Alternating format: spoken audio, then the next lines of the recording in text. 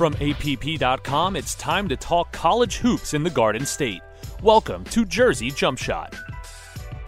And welcome back to Jersey Jump Shot. We're talking college hoops in the Garden State. Ryan Ross here, of course, with Jerry Carino, Steve Edelson, and Chris Eisman. We are recapping a very successful week for college hoops here in New Jersey and looking forward to some great games we have coming up on the schedule for this coming week. Rutgers with 2 wins over 2 quality opponents, one on the road, one at home. They're up to 23rd in the AP poll. They also land a 5-star recruit to add to their resume for this week, a successful week for the Scarlet Knights. Seton Hall with 2 wins. FDU continues to win 6 in a row for them. Rider with a big win on the road at Iona as well. Princeton bounces back with a win at Penn. We'll get into all of our mid-majors later in the show, but Chris, here at the top, as we said, we start with the Scarlet Knights, 2 wins, one on the road against Northwestern. Then they come home to Ohio State, kind of a little bit of a revenge game for what happened in Columbus about a month ago. And now they're ranked, and they have a big game ahead coming up at Michigan State. Michigan State's 12-6 on the year, 4-3 in conference. They're 7-2 at home. Never an easy place to play, but you have to like what you see out of Rutgers after this past week. Yeah, I mean, no doubt they've been rolling lately. And listen, I mean, that defense is for real. It's legit. That's been their calling card. The offense, is what it is. We know that, but that defense is certainly one of the best in the nation, and that continues to be the case. And certainly, I think you're seeing different guys step up. Obviously, Cam Spencer has been playing really well and hitting big shots. And the other day, Mawot Mack had the game-winning three. Just like his development has been, I think, one of the bigger storylines of the season. His continued progress, but certainly, this team is obviously playing really well. I think that they've got a very beatable, team coming up in Michigan State on the road. It's not going to be easy, but I do think that they can beat the Spartans, and I think that this thing, they're surging, and I don't really necessarily see that slowing down anytime soon. I don't know, man. Michigan State, I don't know if anybody wants to play Michigan State in this spot. Look, Michigan State in the Breslin Center with the best game coach in college basketball, coming off 2 straight losses, including a heartbreaking 1-point loss to Purdue at home. And, Michigan, I think this is the hardest game left on Rutgers' schedule. I really do. Beatable. I didn't say they're going to win. I said they are beatable. Yeah, look, anybody's beatable. You win, you go and win at Mackey with your Rutgers. You could win anywhere. You could win a game anywhere. Any game is winnable for Rutgers. They're really good. But I think this is a really tough spot. Like, this is an acid test for Rutgers basketball on Thursday. Michigan State rebounds the ball really well. As we mentioned, they're really well coached, and they have this balance. So, like, Rutgers' specialty is taking one stud guy out of the game. Like, they're really good at that defensively. Steve Pikiell has a history of doing that. Michigan State doesn't have that. They're much more of a balanced team. And so it's a really tough matchup. Like, this is the game that, Rutgers wins this game. There's been some talk about Rutgers in the Big Ten title, and it's very early for that, okay? It's a lot. It's 2 months left of league play, and Rutgers certainly is one of the best teams in the Big Ten. They deserve to break into the top 25 this week. It was time, and they did break in. At 23rd, I had them ranked 22nd, so it was really about right. This is the game. This is the type of game that, like, could you win the league with a loss this week? Of course. There's a lot of games left. But if Rutgers wins this week, you can really start believing deep in your bones that this team could win a Big Ten title. But I do see this as a very, very difficult spot. Having followed Tom Izzo for years, his teams, when they're their back's not to the wall, but coming off a couple losses like this, his teams tend to play their best basketball like a cornered animal. It is going to be a very tough spot. It's a fascinating game on Thursday in East Lansing. Yeah, absolutely. And Rutgers, like we said, they proved themselves this past week. That Northwestern game on the road, that was no easy place to go play against a good team. And then we saw what they were able to do on Sunday against Ohio State. And Chris, I said at the top of the show, just kind of icing on the cake for Scarlet Knights fans. Not only do they break into the top 25 this week, but then they land a huge recruit for the program. Tell us a little bit more about that. Yeah, it happened. He committed right after the game in the locker room to Steve Pikiell, and Ace Bailey, he's a 5-star recruit. He's just, it was, and Jerry, you can tell me if you disagree, but I think that in some ways is like a turning point for the program when it comes to recruiting, because obviously we talk so much about how Steve Pikiell recruited and how he kind of found guys who weren't highly ranked and off the radar and developed them once they got to Piscataway. And that's the way they had to do it, because at the time, Rutgers was not necessarily a destination that the highly ranked kids, and whether or not you care about rankings, they weren't necessarily looking at Rutgers.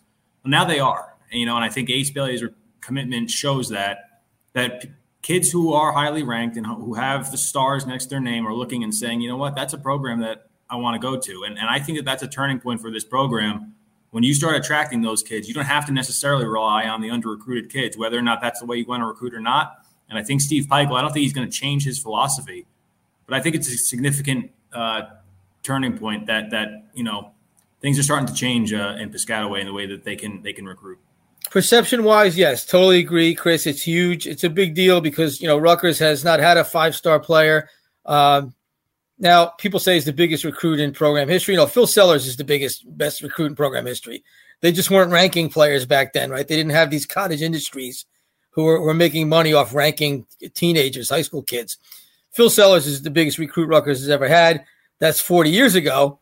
So, yes, in the ranking era, this is the biggest fish Rutgers has landed. I do think from a perception standpoint, it does show a sea change as far as what's viable for Rutgers. I don't think I don't think it signals a departure for Steve Pikiell. I think he's blind when it comes to this stuff. Like, he's looking at what these guys can do, in terms of his values. Ace Bailey checks all those boxes. He just happens to be highly rated, and I think Steve really likes what he can do on the defensive side. So, but perception-wise, sure. I mean, you get a five-star player. It's a big deal. It's being talked about all over the country. And you get enough of those players who are Steve Pikiell's types of players, and you wonder just how high the ceiling could be for this program. So, yes, there's a lot to that. But Steve Pikiell's not taking a five-star to take a 5 stars. I wrote last week, he's gone into some of these games, and he's seen some of these 5-star guys and been disgusted by the effort, by what their values are. Guys getting 1 rebound in a game and then posting a dunk of theirs on social media afterwards. That he will not recruit a guy like that. So to me, what it tells me about Ace Bailey is that his values are a lot like Steve Pikiell's values. And the fact that he's 5 stars, while incidental to Pikiell, I'm sure it does signal a change. Now, as far as the current Rutgers team goes, they're getting a lot of these guys. And you mentioned Mawot Mag, like, he's a fantastic story. When he was totally unheard of when they recruited. Now, Prolific Prep has produced some players. Mawot Mag's high school. Mag had some injuries, so he flew under the radar in his recruiting year. But here's a guy who no one knew of or cared about when he was recruited, who came to Rutgers and had a small role at first, and then his role got a little bigger last year, and then it got a lot bigger this year. And what a lot of people saw from Mag on Sunday against Ohio State was him hitting the game-winning shot, him hitting a lot of big shots, and that was different for him, right? Credit to him for making that. Credit to Rutgers for setting him up for that shot. However, to me, what really caught my attention is he defended 5 positions in that game. 5 positions. Point guard through center. That is so hard to do. So now Rutgers has Mag and Caleb McConnell, 2 lockdown defenders, and it makes them extremely difficult to operate an offense against. Absolutely, and it just caps off a great week for Scarlet Knights, especially if you're a Rutgers fan. 2 wins, top 25, 5-star recruit. Really doesn't get much better than that. Now they have a tough road test, as we said, at Michigan State on Thursday, so we'll keep an eye on that game and talk about it in our next episode. And Ryan, I want to say, I know I'm always interrupting everybody. I'm kind of rude podcast. Not at all. Host with this, but I want to say that they're in the top 25 this week, and they deserve to be in the top 25. I do this ballot every week, and it's difficult. Like every fan in the country whose team's playing well thinks they should be in the top 25. And there was a lot of sort of angst on the part of Rutgers fans, and I think people within Rutgers program, because believe me, everybody pays attention to this ranking, right? It's the buzz you get from being in the top 25. There's a lot of intangibles there. So everyone's was wondering, why did it take so long? And the reason was because Rutgers had to bring up 2 key things, like the road neutral record and the quad 1 and 2 record. So they did that this week. They got 2 quad 1 wins, including a road win at Northwestern, And that was like a double word score that got them over the top. So I think they're ranked in the right place. But it's fascinating the amount of feedback. Like we're finishing up after the game, literally seconds after the buzzer on Sunday, and I got fans leaving yelling at me, and it's good natured, yelling at me, get Rutgers in the top 25, and more importantly, get Duke out of there. What is Duke doing in there? And you know what? I'll give these fans credit. They were right about Duke. Duke should not have been ranked. And sometimes I think the 61 voters, right? And I think almost all of them make a good faith effort at this. But it is true that sometimes the name carries a little extra weight. Not always. I think that's a perception that's overwrought. But in Duke's case, it's hard to argue otherwise. Like, what were they doing in there? And now they're out. And I got to say, whoever those fans were who yelled toward me, I don't want to say at me, Chris Hurdy, who's sitting next to me, yelled toward me at the end of that game. You were right about Duke, by the way, and you were right about Rutgers. So you're like, if you want to send me a mock ballot next week, feel free to email it to me. Look up my email me your ballot next week, and I'll read it, I promise. Thanks, guys. All right, I'm done. They were loud. Spot on there from the fans. Good on that. Yeah.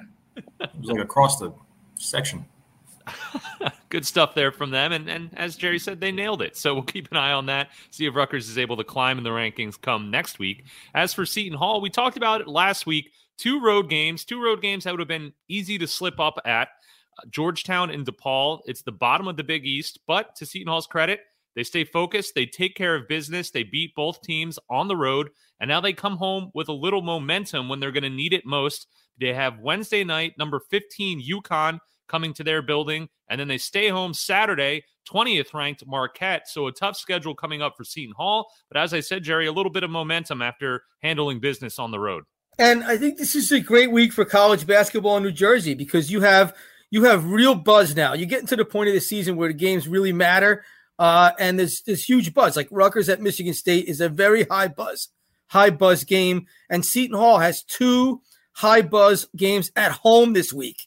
This is the first week of Seton Hall season where you could really feel stakes. Like there's stakes now. There's a real opportunity to move the needle for the Pirates, right? The last 10 days have been about avoiding a tripwire, and they did that. They took care of Butler and Georgetown fairly handily, and then they beat a DePaul team on the road. DePaul's better than their record. They're still not very good, but it's a spot that's given them problems in the past. So they won those three games against bottom Big East teams. They took care of business, and now comes the potential to move the needle. And it starts Wednesday, a fascinating game, UConn at home. Okay, first of all, this is a groundbreaking game in the Big East, a little history being made.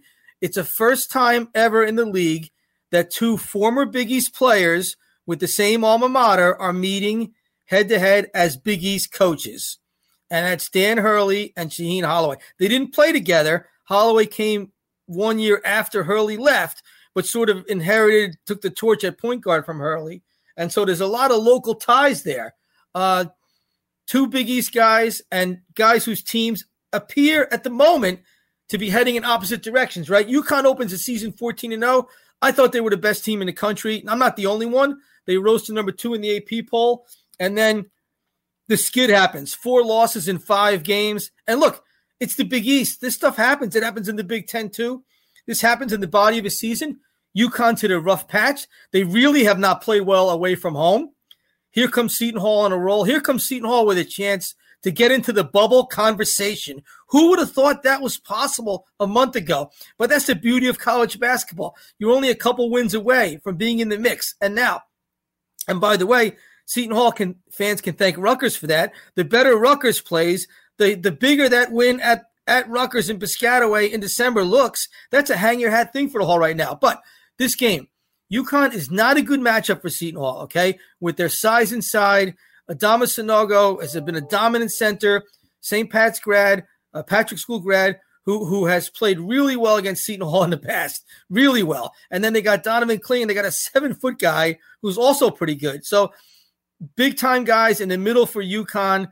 Seton Hall doesn't have much in the middle. They have Tyrese Samuel, who has played his rear end off, a natural power forward, adjusting to manning the post defensively. They don't have much reinforcement for him. A lot depends on the whistle in this game. Okay, if Samuel gets in foul trouble, it's big trouble for Seton Hall. But the sometimes you just there's peaks and valleys. Like the roller coaster is rolling Seton Hall's way right now. The lower bowl is going to be sold out. Yes, there'll be UConn fans there. I expect Seton Hall fans to bring it, and I do think that Seton Hall is better than a puncher's chance to win this game. If you asked me 2 weeks ago, I would have said no, but I think now the way things are trending, Seton Hall is better than a puncher's chance. Kadari Richmond scored 17 straight points against UConn last year at home as Seton Hall beat the Huskies. If he's not going to do that again. If he can have that kind of game, Seton Hall has very much of a chance to win this. You know, we've talked about Shaheen Holloway in big games all season, and now we've got big games in Shaheen Holloway. And I think it's an incredibly interesting coaching matchup with Dan Hurley in this game. You know, Jerry, you brought up the Seton Hall connections, but really, you know, Danny Hurley has established himself as really one of the most respected coaches in college basketball, you know, and now Shaheen Holloway, first season at Seton Hall. I think it's fascinating, and I think it's going to be a great matchup right now. And you said Danny. It's funny you said it, Steve. He's Dan to the rest of the college basketball world. He's Danny at Seton Hall, and there will be people yelling Danny out of the stands. I can guarantee you at him Wednesday night. Shaheen Holloway, look, he's a good game coach, right? And if you didn't notice that last year in the NCAA tournament, you notice it now. He's made one adjustment in each of the last 3 games and their winning streak that has altered the trajectory of the game. I would say each of the last 4 games, including the St. John's win they had, the last 4 Big East wins, he's made one big adjustment each time. The guy's a good game coach, man. And as you said, he's really good in these big games. At Rutgers, the game against St. John's that they had to win, this is the next test for them. And Hurley's a good game coach too. They're both very good coaches, but you know, as Hurley is going absolutely berserk on the sideline with people riding him from the stands and who knows what with the officials going on, okay? Can Shaheen Holloway can he figure out a way to get his team to stay composed against a UConn team that is feeling an enormous amount of pressure, right? Enormous. Because that fan base doesn't tolerate, 3 or 4 game losing streaks. So I think Seton Hall has UConn they have UConn in a psychological vice here. And if they can squeeze that early and fuel some doubt into the Huskies, those first few minutes can make a big difference. Seton Hall sitting at 11-8 overall, 4-4 in the conference. And like you said, Jerry, you have this tough emotional game with UConn coming up where a team has, they're trying to halt kind of a skid, as you said. And then you turn around, you have 20th ranked Marquette on your home floor on Saturday. So, from a Seton Hall Pirates fan perspective, are you thinking split? There's certainly the opportunity to win both, but you have to be happy with a split. Yes. And I promised on last week's podcast that I would address Seton Hall's NCAA tournament picture if they took care of business last week and won both of those road games, and they did. So let's talk about it, okay? Seton Hall's net is in the 60s. It's a viable net. You're not that far outside. Looking at bracketology, which I'm finally starting to do, they are about 15, 16 out from the last team in, okay? So that's doable. You can make up that ground at this point in the season. They have the road neutral wins. They have a couple of quad ones, 2 more chances this week. If Seton Hall gets a split this week, the goal should be a split. And Marquette is it's pretty hot. They just lost a really good game at Xavier. If they can get it, and Marquette has played well against Seton Hall, but if Seton Hall can get a split this week, if they can come away with a split, they will definitely have a pulse for an NCAA tournament berth. If they sweep both games at home, they will be on the bubble next Monday. It can happen that quickly in college basketball, and that's what makes this sport a lot of fun. Absolutely. Opportunity lying right ahead there for Seton Hall, those 2 ranked opponents coming up. And, oh, by the way, an opportunity for Seton Hall, the entire university, to really stick it to UConn. The Seton Hall women's team tonight plays UConn at home. Seton Hall women, they're 13-5 overall, 6-2 in the conference, 3rd place in the Big East. UConn, of course, they're UConn, 8-0 in conference, 15-2 overall. They're ranked 5th in the country, but they have them on their home floor. So we'll see if Seton Hall can go 2-0 against UConn this week. And that would be something else, Rye. But I will say, the goal for the Seton Hall women, listen, beating UConn is an enormous thing, right? But when UConn's in the Big East, the assumption is they're going to win the Big East. Mm-hmm. The goal for the Seton Hall women is just to keep moving the chains And you got to, the Big East in women's basketball, the bottom of that league has hurt that league's rating historically over the past few years. It's not like the men's league where, they've done pretty well out of conference. So like Seton Hall women have to keep moving the chains, winning the games they should win, and they'll make the NCAA tournament, which will be a really nice accomplishment. Beating UConn obviously would be a huge story. There's one more thing I want to say about Seton Hall. I want to highlight the play of two guys, Casey Nadefo and Femi Odekale. The guys that Shaheen Holloway brought in off the transfer portal. We know KC from St. Peter's. Femi is a New York City guy who came from Pittsburgh. Two guys who they play the way Seton Hall wants to play. They turn games into a street fight. They talk a big game on the court, and they get in guys' faces. And I think they really sort of wear down and intimidate their opponents. And like that's the attitude that the team is now starting to adopt. The other guys, the Willard holdovers, the new guys, are starting to adopt the tone that Femi and KC set on the court. So I feel like that's a big part of the sea change for Seton Hall is that attitude. Like a coach can only do so much. Those two guys are instilling that attitude with the rest of this team. Absolutely, Jerry. Something to keep an eye on, too. They'll need it this week with those two ranked opponents. So we'll, of course, recap those games in our next episode. We'll keep an eye on that. And as for our mid-majors, a lot to talk about here, Steve. I think we have to start with the new torchbearer, I guess you could say, for New Jersey mid-majors, FDU. They've won 6 in a row. They're 12-8 overall. Most importantly, they're 5-0 in conference, wins over Central Connecticut and Stonehill this past week. They have coming up on Friday, Sacred Heart, and then Sunday they see Stonehill again. Princeton, they go 1-1 this past week. They're still doing pretty well in the Ivy League, tied for first place there. Some negatives with Monmouth, of course, but let's start with Fairleigh Dickinson. Well, Fairleigh Dickinson is looming as one of the really nice college basketball stories in the country. A Division II coach comes in, Tobin Anderson, brings some of his top players with him. All of a sudden, they're really the team to beat in the Northeast Conference right now after, really having a tough year last year. And, I think, Dimitri Roberts is looking at player of the year, really. He's the leading candidate in the Northeast Conference right now. They're really playing well, and it's a great story. You know what FDU does well? They shoot free throws. They get to the line, and they make free throws. Look at these numbers here. Grant Singleton is shooting 92% from the free throw line. He's missed 3 free throws this season. Ansley Almanor, St. Joe's Montvale guy, shooting 89% from the free throw line. Dimitri Roberts, who you mentioned, he's been a scoring machine, Steve.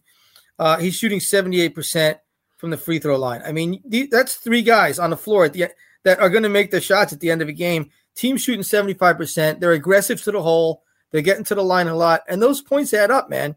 And it's fascinating. And, the Northeast Conference, they play their tournament on the home floor. So, like, there's a lot that does mean – and, Steve, let's talk about this for a second because you've covered the MAC extensively, right? It's a big hot topic.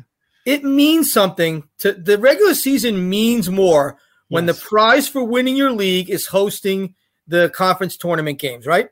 Absolutely. And that is the mid-major debate, and I've talked to Rich Enser and some other people about that at the MAC, and they feel like, you're more big time if you're hosting it in an arena at one site. And, let's face it, those arenas they hosted in, they're pretty empty. And, as good a job as you do with those tournaments, and the MAC does a nice job, it's still, you don't have the atmosphere you get at a home court, tournament. And as you said, Jerry, that just makes every game during the regular season that much more important, so. Right. Now that could backfire like we saw at the Northeast Conference last year. It was a disgrace what happened at Bryant, right? When the fans were so out of control that Monmouth had to go in the locker room Wagner had to go in the locker room for fear of their safety. But Bryant's out of the league, which I'm sure everyone's happy about now. But it could. But for the most part, I'm with you, Steve. There's a lot more atmosphere, but just a lot more reward for winning your league. And that's why, like, when if they continue on this pace, FDU, they got a game against St. Francis of Pennsylvania next week with first place on the line. St. Francis has 1 loss in the league. FDU's unbeaten. We're going a week down the line now, and we'll talk about this more next week. But they got a game where, if they win that game, they will have the inside track, right, at winning the conference regular season, which is enormous. And it would be for a team that won a number of games you could count on one hand last year, okay, to be winning their league or on pace to win their league is an extraordinary achievement. And I think one of the lessons learned with what FDU is doing so far is there's really, I mean, we think of D2, D3, and people say, oh, D2, D3. There's good basketball being played on those levels, Steve. This is an example of that. It sure is. And really, you know, they are the standard bearer right now in terms of being a really nice story in New Jersey mid-majors, but there's so much going on. I mean, Princeton got a big win, you know, a bounce back win. They lose on a jumper with 3 seconds left at Brown. And let's face it, you go on the road in the Ivy League, I don't care who you're playing. It's going to be a tough game. But they come back and they beat Penn by double digits, you know, a nice win. They're 14-5. They're still in good shape in the league. So I think Princeton, again, looming as a good story. You know, Rider, a big win over Iona. I think the MAC is up for grabs. You know, I think 3 teams have kind of separated themselves: Rider, Iona, Siena. And Rider has shown, you know, they were the ones who knocked Iona out of the MAC tournament last year. You know, now they've beat them again. I think they have the athleticism to hang with them. I think Rider could end up being a very good story, a New Jersey story. Let me address each of those things. Princeton first. And I want to say, again, talking about like conference philosophy, right? You know, a few years back, Princeton losing at Brown would have really hurt because, you know, you got to win the Ivy League to go to the NCAA tournament. You got to win the regular season. And that was a game where if someone like a Yale is hot on your tail, that's one you gave away at Brown in the closing seconds. That could come back to bite you. Now, not really. Princeton's just got to finish in the top 4, which they're going to do, right? And then they host the tournament on their floor in Jadwin in March, the two-day 4-team tournament. So that changes everything, them adding a conference tournament. And I know like Princeton maybe was a lot of people, old school people, were a little ambivalent about that at first, but now you see the benefits of that loss to Brown is really not that big of a deal. And Princeton is, I mean, they are on pace to be the favorite when that thing comes to Mercer County in a couple months. You mentioned Rider and the MAC, and you know the MAC as well as anybody, Steve. I think people just outside of our little area just assume Iona is going to be representing them in the big dance. I don't know about that, man. Look at Rider. They knocked off Iona in the MAC tournament on a neutral floor last year. They went up to New Rochelle and won. Dwight Murray has torched them, and you know Siena is really good too. Would you bet your house on Iona winning the MAC tournament? I would not. No, I think after what you saw last year, you know, Iona was the best team all year. But here's the thing, and this is what I think people don't understand. You know, the MAC tournament, the MAC in general, it's a very physical, guard-driven league. You know, you are going to face really good guards and really good competition at that point every game, and that wears you down. And last year, my overwhelming takeaway from Iona down in Atlantic City at the MAC tournament was when it got really tough right at the end, they just couldn't hang. You know, it's a long season, and I think that's what you saw, and we'll see who is going to be the last team standing, but the MAC is a grind for anyone who hasn't seen it before. Speaking of long season, Steve, long season at West Long Ridge. Yeah. So now we're at 1-17. And honestly, Monmouth had some intriguing games this week. I mean, listen, how often does a mid-major team have a nationally ranked team come to your place, right? I mean, it doesn't happen ever. So on Thursday night, Monmouth hosts Charleston, number 18-1 right now against the 1-17 Monmouth. So honestly, if Monmouth were to win that game, I mean, it had to be one of the biggest upsets ever in college basketball or anything. I mean, Monmouth's net is 358. Charleston is 42. All right. So you're not going to win that game, but interesting that they're coming there. However, on Saturday, right, Monmouth 358 hosts net 354 Hampton with 2 Division I wins. Monmouth has 1 Division I win. Now, on your home court, I mean, let's face it, this is the measuring stick, right? If you can't win this game, where else are you going to win? You're looking at 1-31 if you can't win on Saturday. So, again, terrible season for Monmouth, you know, but hey, a couple of intriguing games this week for the Hawks. Yeah, got to give Monmouth credit. There's 2 games that are worth watching this week for them. For a 1-17 team, I mean, to see what they're able to do, maybe they're able to pull off a miracle against Charleston. And then, like you said, they have a team that's kind of on the same level as them. If they can get maybe 1 win there, that might be it for the rest of the season. So you got to take advantage when you can. But 2 interesting games for a 1-17 team. Credit to Monmouth. That's amazing. And here's the bottom line. It's January 17th.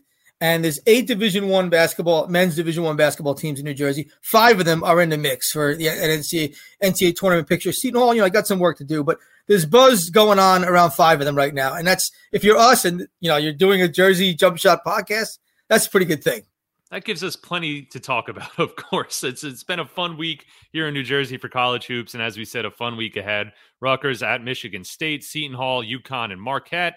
Princeton home against Dartmouth on Saturday. FDU Sacred Heart Friday, Stonehill Sunday, Rider Niagara Friday, and Manhattan on Sunday. So we'll keep an eye on all those games and all the storylines that might come out from this upcoming week of college hoops. Again, thank you for listening to Jersey Jump Shot. Of course, read what Jerry, Chris, and Steve are writing for NorthJersey.com, APP.com, MyCentralJersey.com. Tell your friends if you like the podcast and subscribe for new episodes. And we'll be back next week to recap all of what we talked about today. It should be another fun week of college hoops. We can't wait to see what happens. Thank you so much for listening to Jersey Jump Shot. For Jerry, Chris, and Steve, I'm Ryan. We'll talk to you next time. Jersey Jump Shot is a production of the Asbury Park Press and USA Today Network. Subscribe at app.com.